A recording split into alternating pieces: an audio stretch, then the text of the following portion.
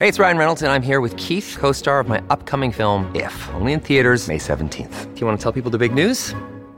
All right, I'll do it. Sign up now and you'll get unlimited for $15 a month and 6 months of Paramount Plus Essential Plan on us. MintMobile.com/switch. Upfront payment of $45 equivalent to $15 per month. Unlimited over 40 gigabytes per month. Face lower speeds. Videos at 480p. Active Mint customers by 531.24 get 6 months of Paramount Plus Essential Plan. Auto renews after 6 months. Offer ends May 31st, 2024. Separate Paramount Plus registration required. Terms and conditions apply if rated PG.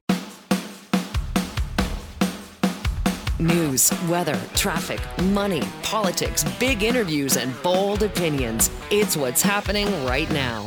This is Mornings with Simi. Now, I have heard and read some crazy stories in my time, but this next one is really something. It doesn't even sound real, but it is. It's all about the very wild and very real world of corporate espionage. An article you must read in the latest issue of Bloomberg Businessweek is all about an extraordinary case of foreign and corporate espionage that's kind of intertwined. I can't even possibly explain this whole thing to you. So I'm going to let the person who wrote the article do that for us. Drake Bennett is with us now, staff writer for Bloomberg Businessweek. Good morning, Drake. Thanks for being here. Thanks for having me. But this article is really something. How long did it take for the research for this? It was several months from beginning to end. It's an interesting kind of reporting because it's very much based on these court documents from the trial of the woman at the center of the case. So it's kind of getting the court documents and then reading them and then, also talking to people to try to get some of the context around it. Okay, so it's about a woman, as you say, the center of this case, a woman named Shannon Yu, who was a chemist, specializes in the engineering of biochemical materials, and worked at Coca-Cola from 2012 to 2017. So that's where we're starting. Tell us about what happened in this case. Well, the technology at the center of this is actually something that's, very ubiquitous, but all but visible. It's the polymer liners that line the inside of a Coke can or really any beverage can. They're extremely important because without them, the Coke would basically eat through the can, and the drink itself, whether it's a Coke or a Topo Chico or a Monster Energy drink or whatever, the taste would kind of get corrupted by the can. So there are kind of these wonders of chemical engineering to get the sort of recipe of the lining right, and you have to design them so that you can spray them on in a couple seconds as these things are whizzing through these giant can factories.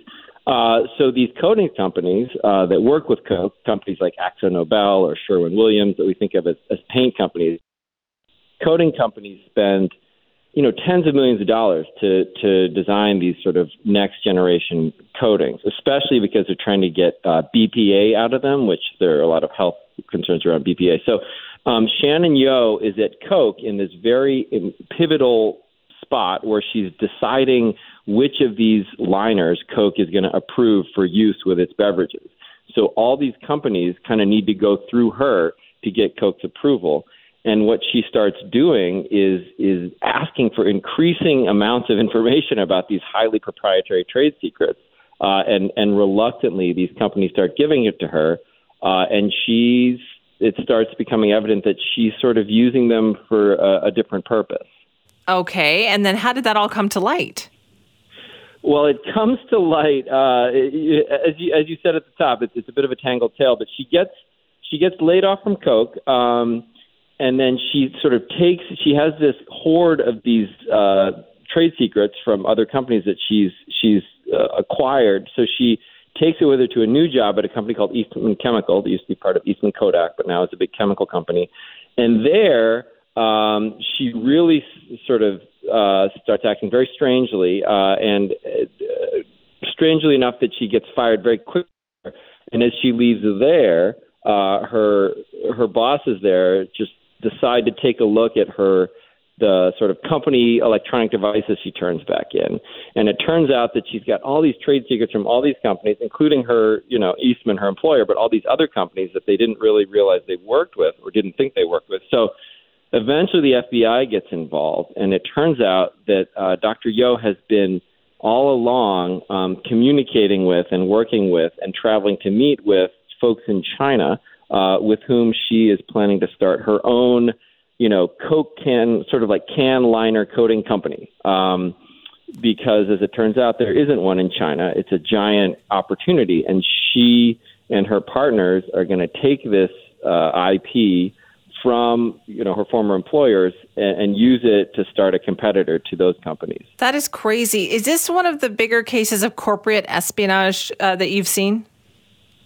It's big. I mean, it's the prosecutors in the case put a figure of $120 million on kind of what it took to develop these various formulas that she took from Coke. I mean, they weren't Cokes, but she got them in her job at Coke. And part of what's interesting, and part of why my colleague Jordan Robertson and I kind of latched onto this story, in addition to the fact that we just had all this kind of great detail about what happened, is that it kind of lets us into these programs called talent programs, which the Chinese government has had in place for several years now. And what they are these, the government sets aside all this money to try to incentivize Chinese-born scientists and engineers who've gone abroad to get, elite educations, to get jobs at big engineering and tech firms, try to get them to come back and start Chinese companies. But part of what they end up doing, these programs, according to their critics, is that they also incentivize people to bring back IP, and a lot of that IP has basically been stolen. A lot of that intellectual property has been taken from the places where these folks work. So this was an interesting, very detailed look at how that works.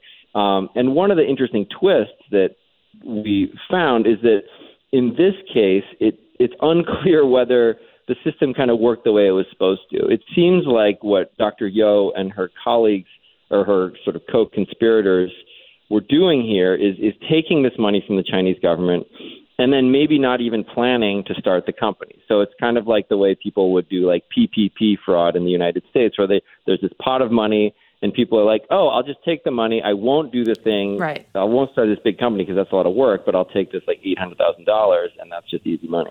It's a crazy case, as you pointed out there. So are companies, are they onto this, Drake? Like, is this something that big corporations in the United States have to guard against? Yes. I mean, the answer, I guess it's sort of, the answer to the second question is yes, and the answer to the first question is, sort of. I mean, they're part of what was striking about this case, as kind of, all the evidence came out, is that Coca-Cola, where Dr. Yo worked before she went to Eastman, kind of let her get away with what she was doing for a while, despite what should have been some real red flags. So the company had in place these systems, these kind of IT security systems that in retrospect allowed them and the investigators to kind of reconstruct what she had been doing. But at the time, it didn't really, no one kind of like raised their hand and said something about it at the time. So I think there's still a lot of, there's still, I think, maybe some reluctance to really go after this. There's a balancing act, and it's shifting now in the U.S. because, China and the U.S. are kind of decoupling a bit. But for a while, there was this real calculation that companies had to make about, we know this is happening to a certain extent, but this is also a very important market for us. It's also, a lot of companies, a lot of tech companies, a lot of, big engineering companies have, manufacturing facilities in China. So it's kind of a tough calculation they had to make. Boy, it's so fascinating. Drake, thank you for telling us about it. Thanks a lot. This episode is brought to you by La Quinta by Wyndham. Your work can take you all over the place, like Texas. You've never been, but it's going to be great because you're staying at La Quinta by Wyndham. Their free Bright Side breakfast will give you energy for the day ahead. And after, you can unwind using their free high-speed Wi-Fi. Tonight, La Quinta. Tomorrow, you shine. Book your stay today at LQ.com. At Evernorth Health Services, we believe costs shouldn't get in the way of life-changing care. And we're doing everything in our power to make it possible. Behavioral health solutions that also keep your projections at their best? It's possible. Pharmacy benefits that benefit your bottom line? It's possible. Complex specialty care that cares about your ROI? It's possible. Because we're already doing it. All while saving businesses billions. That's Wonder made possible. Learn more at evernorth.com/wonder. This is Mornings with Simi. What a beautiful song, right? Of course it is. One of the great singer-songwriters there.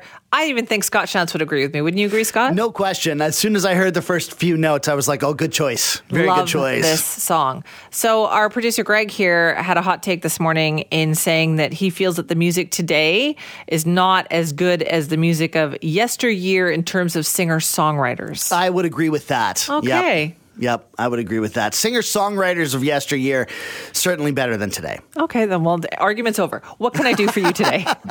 Well, we've been spending the week kind of getting to know each other, Simi, which has been a lot of fun. And at the beginning of the week, we did this thing where you asked me a bunch of questions, and I was kind of sort of put in the hot seat. And like they were so hard. Star Wars or Star enough. Trek, Picard or Kirk. Come on. Yes, and that's fun. But I sort of thought, like, usually when you kind of have do these things at parties and stuff, it's kind of a two-way street. And I wanted to do that with you. I wanted to ask you some of these kind of questions so that I can get to know you. And I thought maybe there's some things that the audience will find out as well. So all right, fire away. My first question for you is, what's your favorite thing about your career?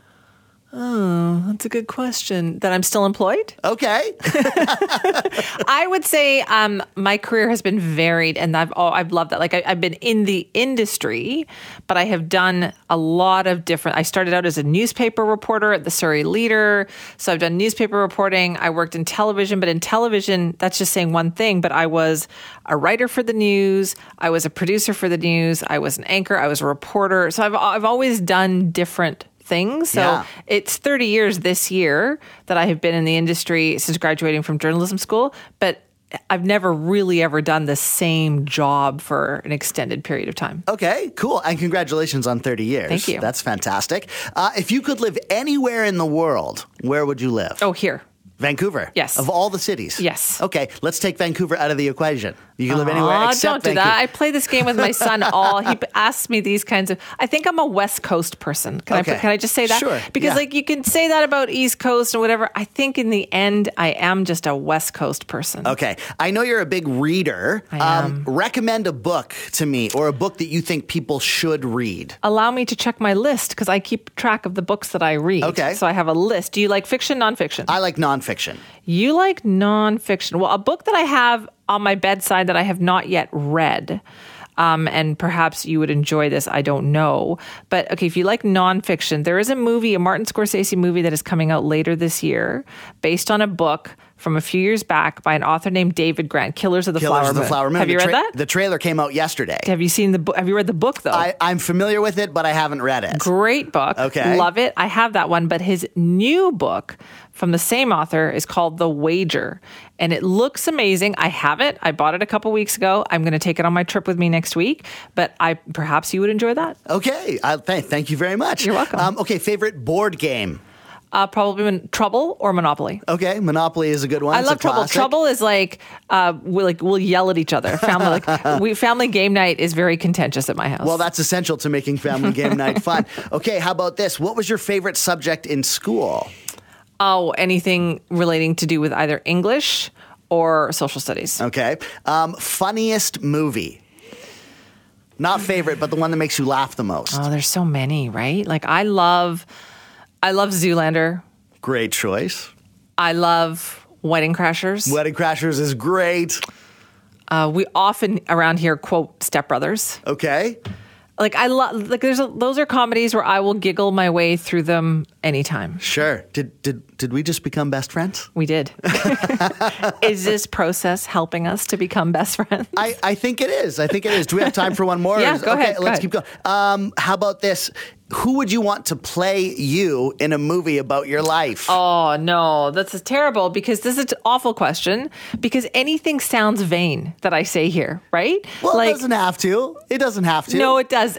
For who that is, I feel like this is just riddled with, it's a trap, as Admiral Akbar would say. It's a trap. Okay. I can't think of anybody who, who would play? I don't know. Who do you think would play me? I can't think of somebody. Who do I think would play you? They used to make fun of me when I worked in TV. When I worked at a TV station, they used to make fun of me and tell me that I looked like, and I shouldn't even say this because I feel like it's going to come back and bite me now, Joan Baez. Do you remember Joan Baez? I'm going to have to Google. Joan Baez. I think I'm going to have to Google. Yeah, a young Joan Baez, and they used to make fun of me and telling me that. I'm like, well, Joan Baez was great, so why would I object to that? I don't object to that. I can see it. Yeah? I can see it. Sure. There you go. Young Joan Baez. I feel like I've learned so much, Simi. Thank you for that, Scott. This is Mornings with Simi. It is time now for us to have our weekly check-in with Reggie Cicchini, our Global News Washington correspondent. Good morning, Reggie. Good morning. All right, we got to work down this list here because I want to start this morning with this whole situation in Montana. The state of Montana is banning TikTok. How do they expect this to work? That's a good question because there are questions coming back to the state in how they expect this to work. But essentially, what the state is trying to do here is make it illegal to download TikTok, have it on your phone. And if the app is downloaded, then it would result in fines of something like $10,000 a day, which would obviously then be placed upon the app stores that are giving this. Their questions become here, is this actually possible? What happens if you're coming from out of state and you have TikTok on your phone and you cross a state line? Because the United States doesn't obviously have that kind of ability to monitor people in the same way that a country like China would. And there are people who question whether this would violate the constitutional right to free speech. Ultimately, Montana says, look, this is bad for national security. They could, be harvesting information from the people of Montana. It's likely going to face a court challenge. Okay, but in the meantime then, how does this law start right away? Should people in Montana get off TikTok? No, so there is a time frame for it that would be at least next year for this. Again, this would have to work its way through a court system. It would likely find its way up to some of the highest courts in the country to figure out whether or not a state can actually make a determination about something to do with national security. For the most part, people are simply pushing back, saying, look, my phone, my time, my app. See what happens. Yeah, exactly. I'm so curious about that one. Also, let's take a look at what's going on with these abortion rulings. I know it's been quite the headlines in different states, and this week we've got another round of states who are passing abortion bans. Making it much more difficult for somebody to be able to access the procedure. And what is concerning about this is that South Carolina and North Carolina both were the two latest states to enact more kind of restrictive access to abortion. And what it does now is block nearly every single person in the southern United States from accessing abortion care. There are 13 states that are south of Virginia and east of Texas that have now either put a restriction in place or have outright banned it, like in places in Louisiana. In South Carolina, after a banner back and forth, Republicans won, and it has moved to a 6-week ban. In North Carolina, they overrode the Democratic governor who tried to keep it at 20 weeks, rolling it back to 12 weeks. And again, this makes it much more difficult for anybody to be able to practice or obtain this procedure. Again, locking off access to tens upon tens of millions of people now. Okay, so there's that still going on. And I think the big story out of the States, too, in the last week has we keep hearing the words debt ceiling and deal. What is this all about? So look, this is a big deal in the fact that the United States is actively approaching what's called the X date, which is believed to be June 1st, where the government simply won't have any more money left. They will not be able to pay for obligations like Social Security or the military or any of the things that were passed in the budget. And if they are not able to do that, they would ultimately default on their obligations, default on their debt, and it would throw the entire world into kind of an economic crisis. It would impact Canada. It would impact trade. It would impact pretty much every market around the world. So there is ongoing negotiations and conversations to try and find some kind of leeway. The president doesn't want to negotiate. He is saying, look, pass the bill as you had written it, and we will deal with this appropriately. Republicans are saying, look, no, we want concessions. We want you to start cutting things out of the budget, even though we passed this budget in the first place, in order to ensure that we don't default. Neither side wants this to happen. The conversations are ongoing, but ultimately somebody is going to have to give. Otherwise, the United States is going to collapse in on itself. And there's room, the wiggle room here is on both sides, right? Because it's so evenly divided in the House of Representatives. Yeah, I mean, look, Republicans are going to have a difficult time here. Number one, they have the majority, but the party isn't unanimous on bringing a bill forward. And if Republicans try to bring a budget bill forward, it's not going to pass because they don't have the votes for it within their own party, so it would fail, meaning Democrats could bring a budget bill forward and try to find 5 maybe moderate-leaning members of the Republican Party to come on side, and that bill would pass. Ultimately here, they need to do something because the clock is ticking, and if, June 1st comes and goes and there is no deal in place, the United States risks throwing itself into a recession, losing millions upon millions of jobs, and immediately having an impact on people extending way beyond the borders of the U.S. Oh boy, okay, that is a big one. And then on the backdrop of all this, you've got this presidential election campaign, which is already going on. And I thought, he might as well just say it that he's running, because it seems like he has been running for a long time. But Ron DeSantis is finally going to make it official? Yeah, he's planning a soft launch on the 25th of this month, a potential launch sometime maybe on the 1st, although he's known to not kind of stick to a schedule. He likes to throw a bit of a cannon into the mix, so it could be before that.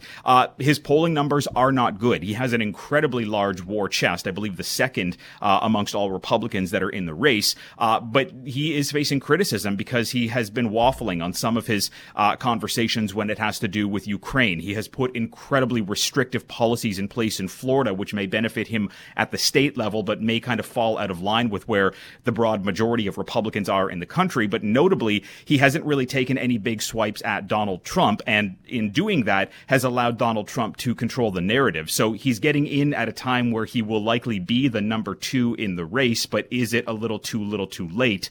That's what we'll have to watch for. Okay, so fascinating. And I'm going to ask you about this.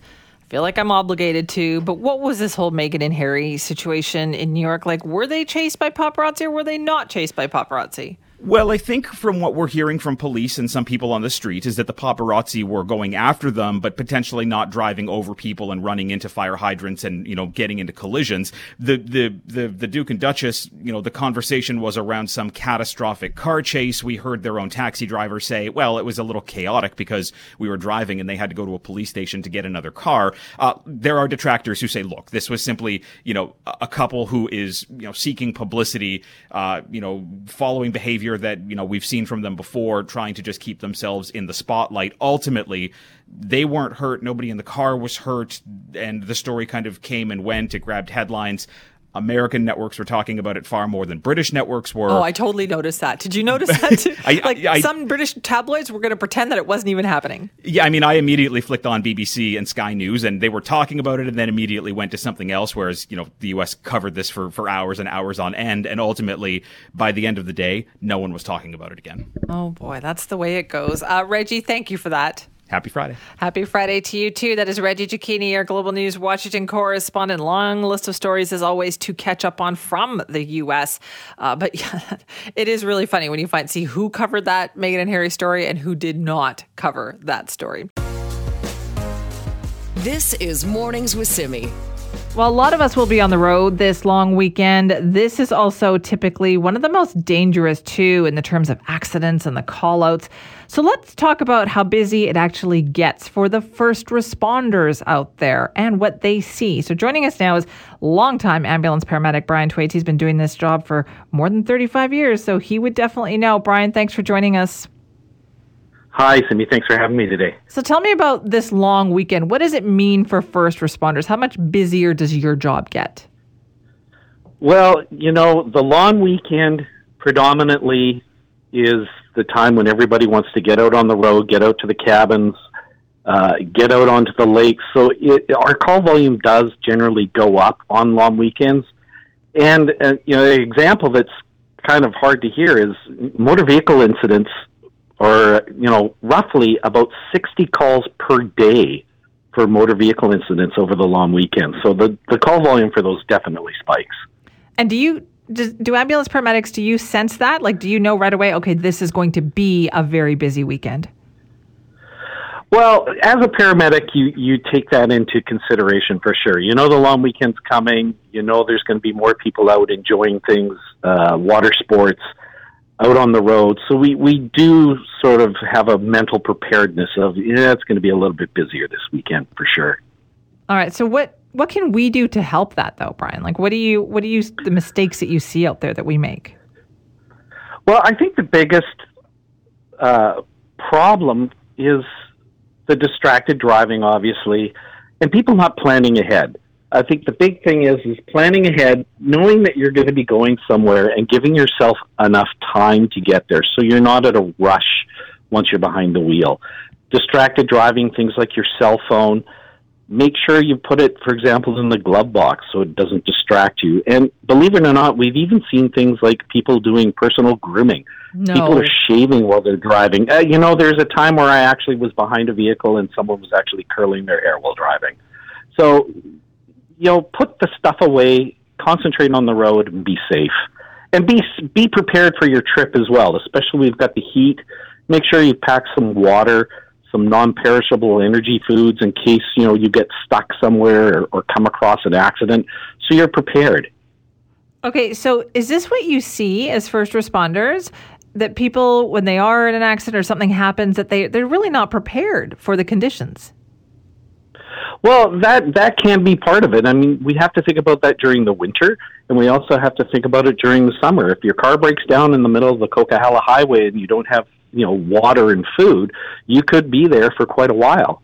And another thing we always like to bring up as well is if you're traveling up one of the big highways, especially, any time of year, but on the long weekend, and traffic comes to a standstill because there's an accident or some form of an incident on the road, we ask that everybody, when you're on a divided highway, is to pull your cars over to either side of the road, because that gives a clear pathway for emergency vehicles to get through to whoever may need our help.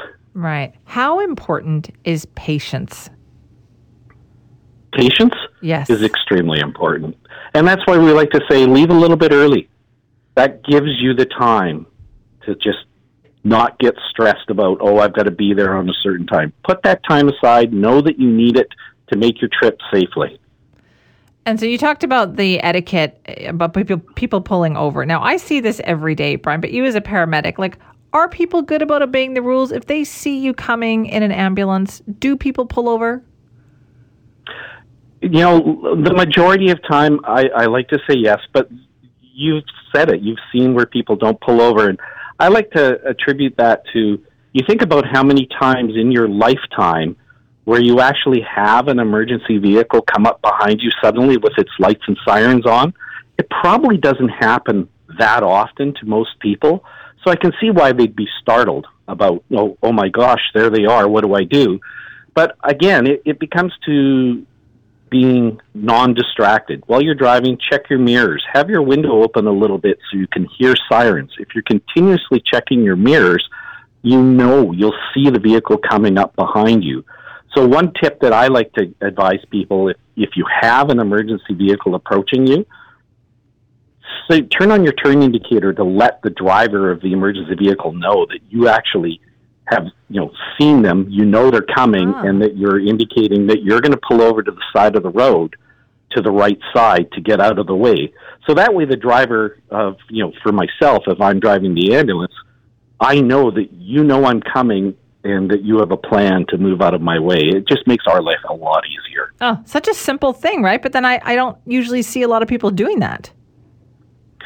Well, it's like I say, I think a lot of the time people get startled, but that's just a simple tip that if people can keep in mind, checking their mirrors, always listening, and even if you don't see us coming, we could be coming towards you or from another street, make the effort to pull over to the side of the road, because it is the law as well. That is so true. Okay, and so once again, advice for this weekend, especially if people are heading out on the roads, what would ambulance paramedics like people to do? We want you to be safe. We want you to take your time. Make sure you've packed stuff like water, a first aid kit if you need it.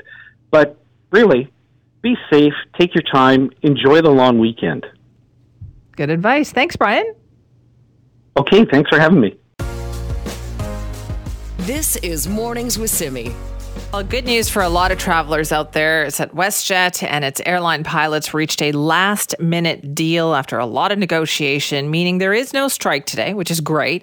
Bad news on that is things are not fully back to normal when it comes to their schedule because they had been preparing for the strike. So there are still flight cancellations and delays. So check with WestJet if you have a flight with them before you head out to the airport. Now, we know that the contract negotiations were kind of stuck on a couple of big issues, right? It was definitely salary, it was work condition, it was job protections.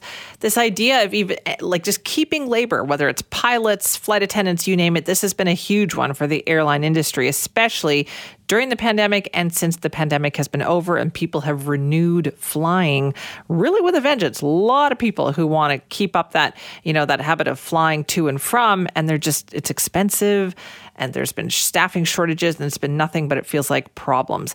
So let's talk about where the industry is at right now. And is this something that we can expect more of, that kind of disruption in the airline industry moving forward?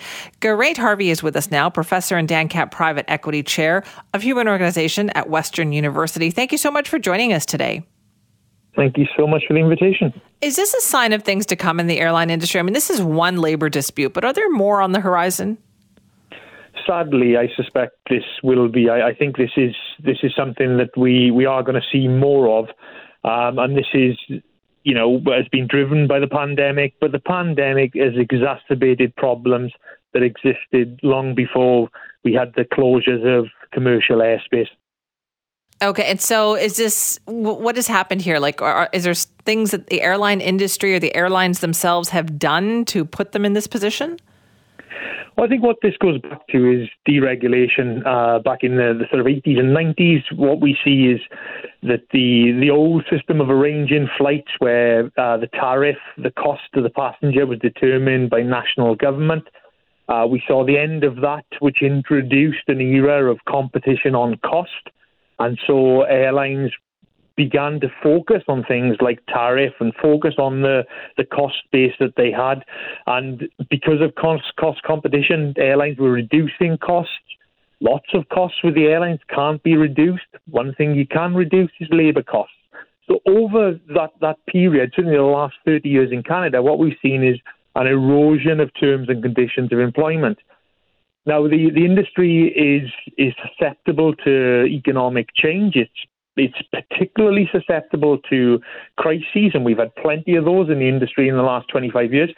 And with these fluctuations, we've had additional pressures put on staff. And even prior to the pandemic, there were lots of unrest among various groups within the airlines because employees had enough and they wanted to take their share in airline profitability. Right, but the demand is certainly there, isn't it, Geraint? Like, there are still lots of people who want to fly, but it does feel like the airlines just can't keep up.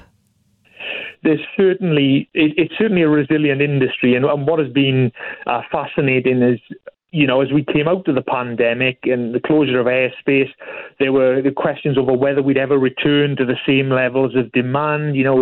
There were sort of environmental considerations. Had people learned to live without travelling? And no, what we've seen is as soon as that airspace opened up, the flights filled up again.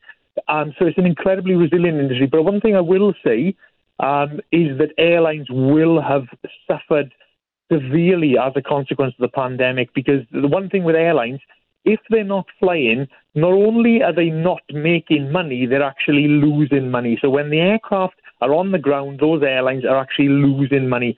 So these airlines had a really tough time through the pandemic with the closure of commercial airspace.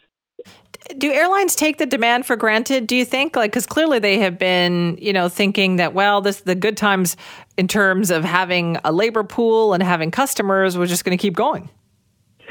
Well, I guess I don't know whether there's any, I don't think we can sort of blame airline management for this. I think there's been structural pressures on airlines to, as I say, compete on costs.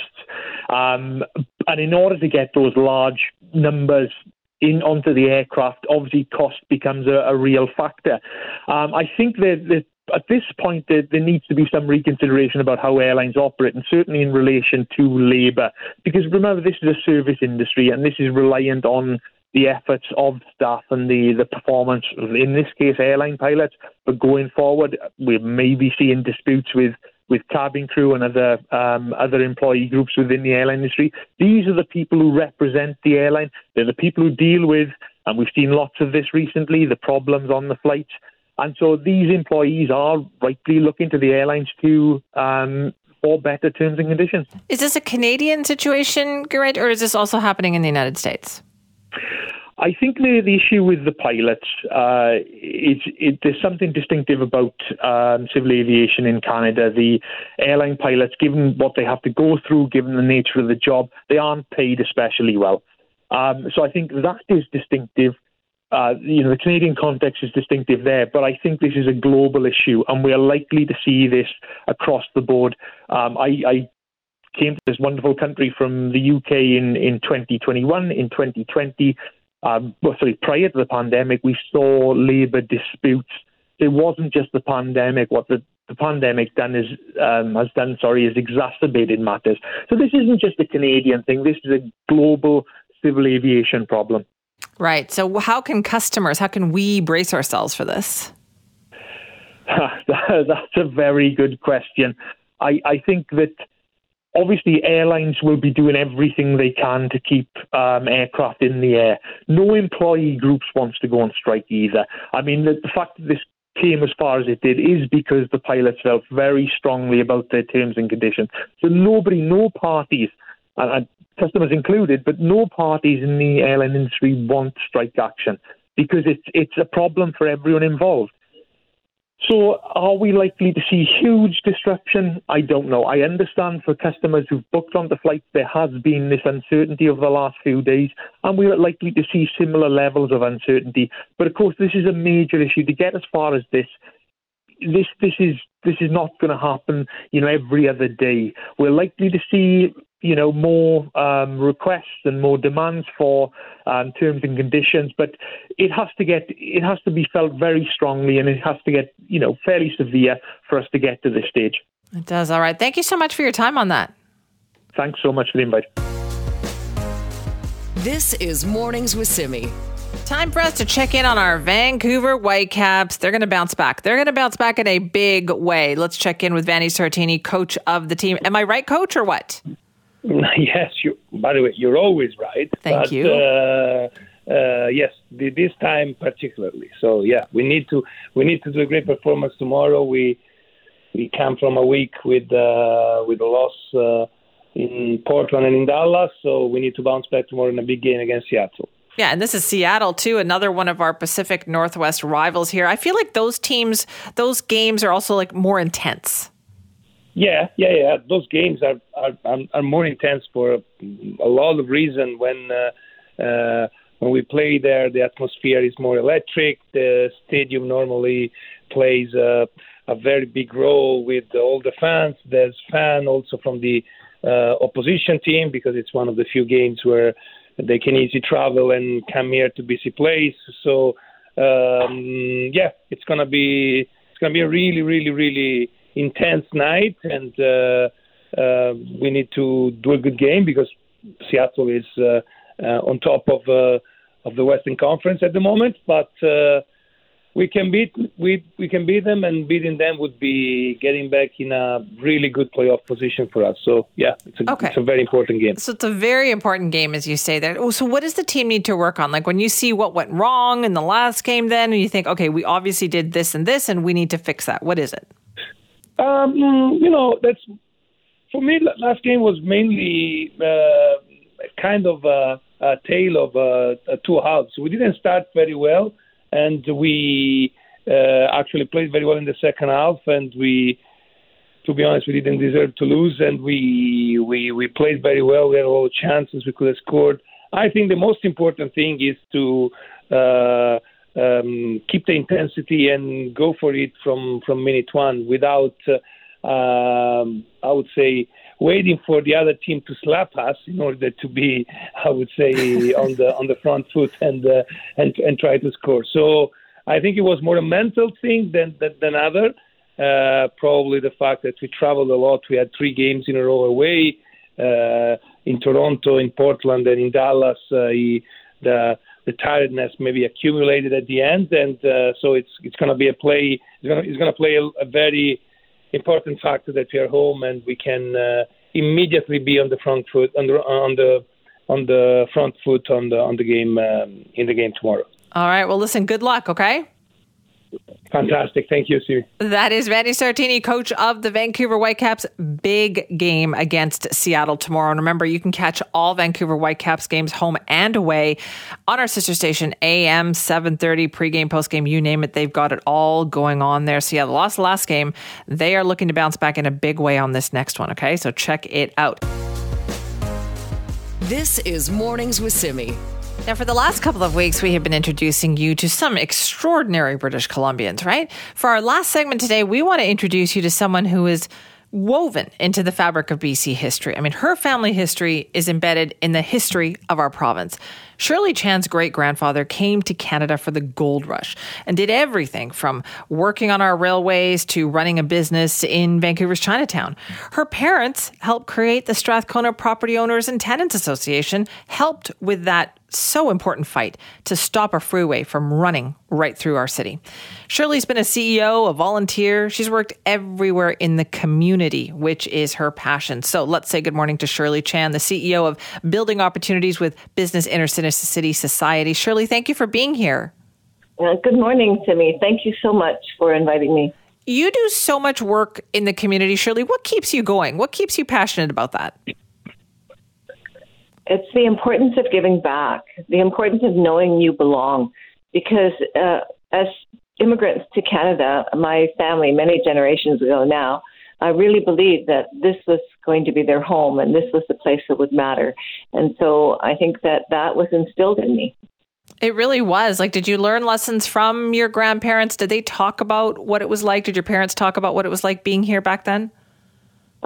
More stories came from my mother than from my grandmother, who tended to be quiet. And my father, of course, died early, so we didn't get as many stories from him. But mother was a natural-born storyteller anyway, and so she would talk about what it was like to teach Chinese or take the bus out to New Westminster or working in a fish cannery and how my grandfather, her dad, had a farm and sold vegetables door to door.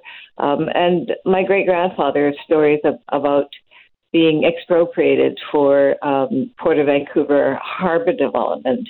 And with the $500 he got, he was able to bring his son to Canada because there was, of course, the Chinese Exclusion Act and then the Chinese, that was later, but we had the head tax at that point. So. Right. And those are all parts of our history that we know. So when it was time for you to kind of start getting involved and getting to work, what was important to you? How did you look for ways to make a difference? Well, I thought at one point that I wanted to be a teacher, but then life took its own course, and I had the opportunity to work with the province newspaper, and then I was given an opportunity to work on a national task force on public participation. So I found that my career moved into the federal system, but also, more importantly, I did most of my most meaningful work locally, working for the community, working on behalf of the Strathcona Property Owners and Tenants Association, and then working for the City of Vancouver when our legal advisor, Mike Harcourt, became mayor.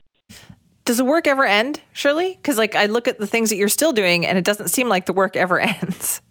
Well, the work, there's always more to be done, and things come back at us. I mean, the fight for the fight against the freeway in the 60s and trying to save Chinatown then has become a new fight to try and save Chinatown as we see Chinatowns across North America declining, and the need to bring them back in a way that will preserve our history and preserve what's important culturally to not just the people of Chinese ancestry, but to the whole city, because Chinatown is very much part of Vancouver.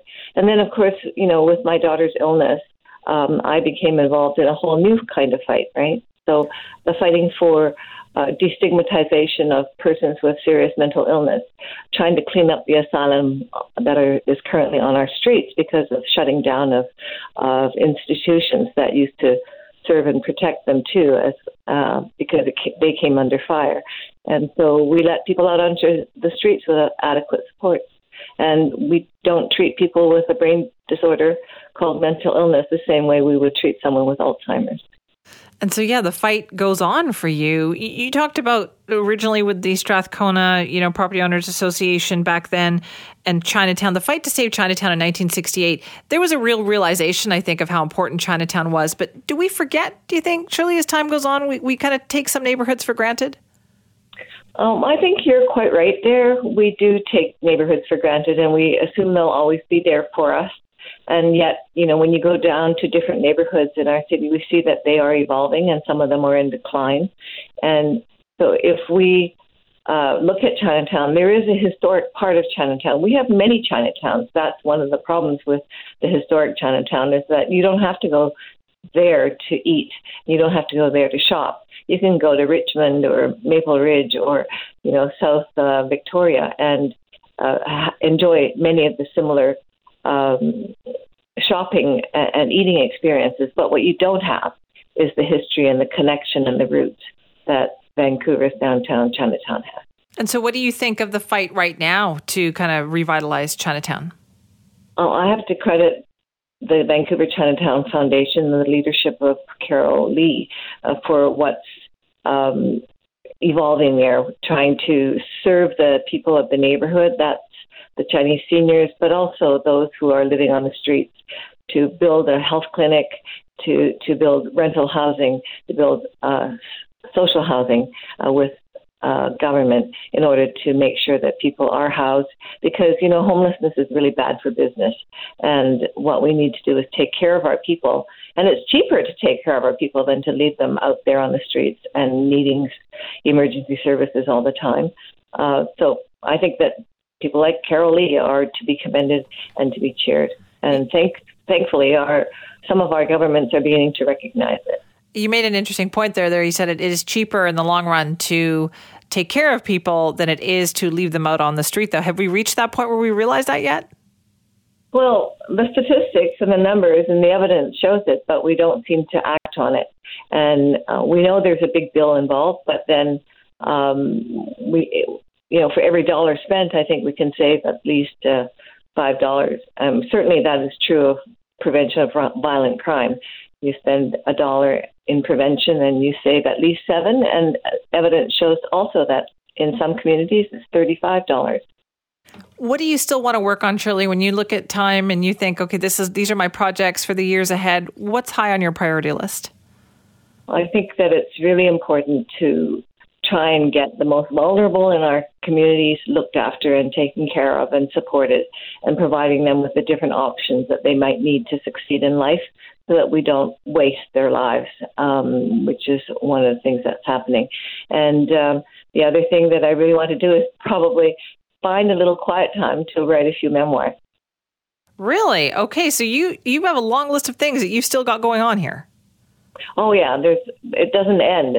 There's a never-ending list. It certainly seems that way. Shirley, thank you so much for joining us today. We appreciate that. Thank you.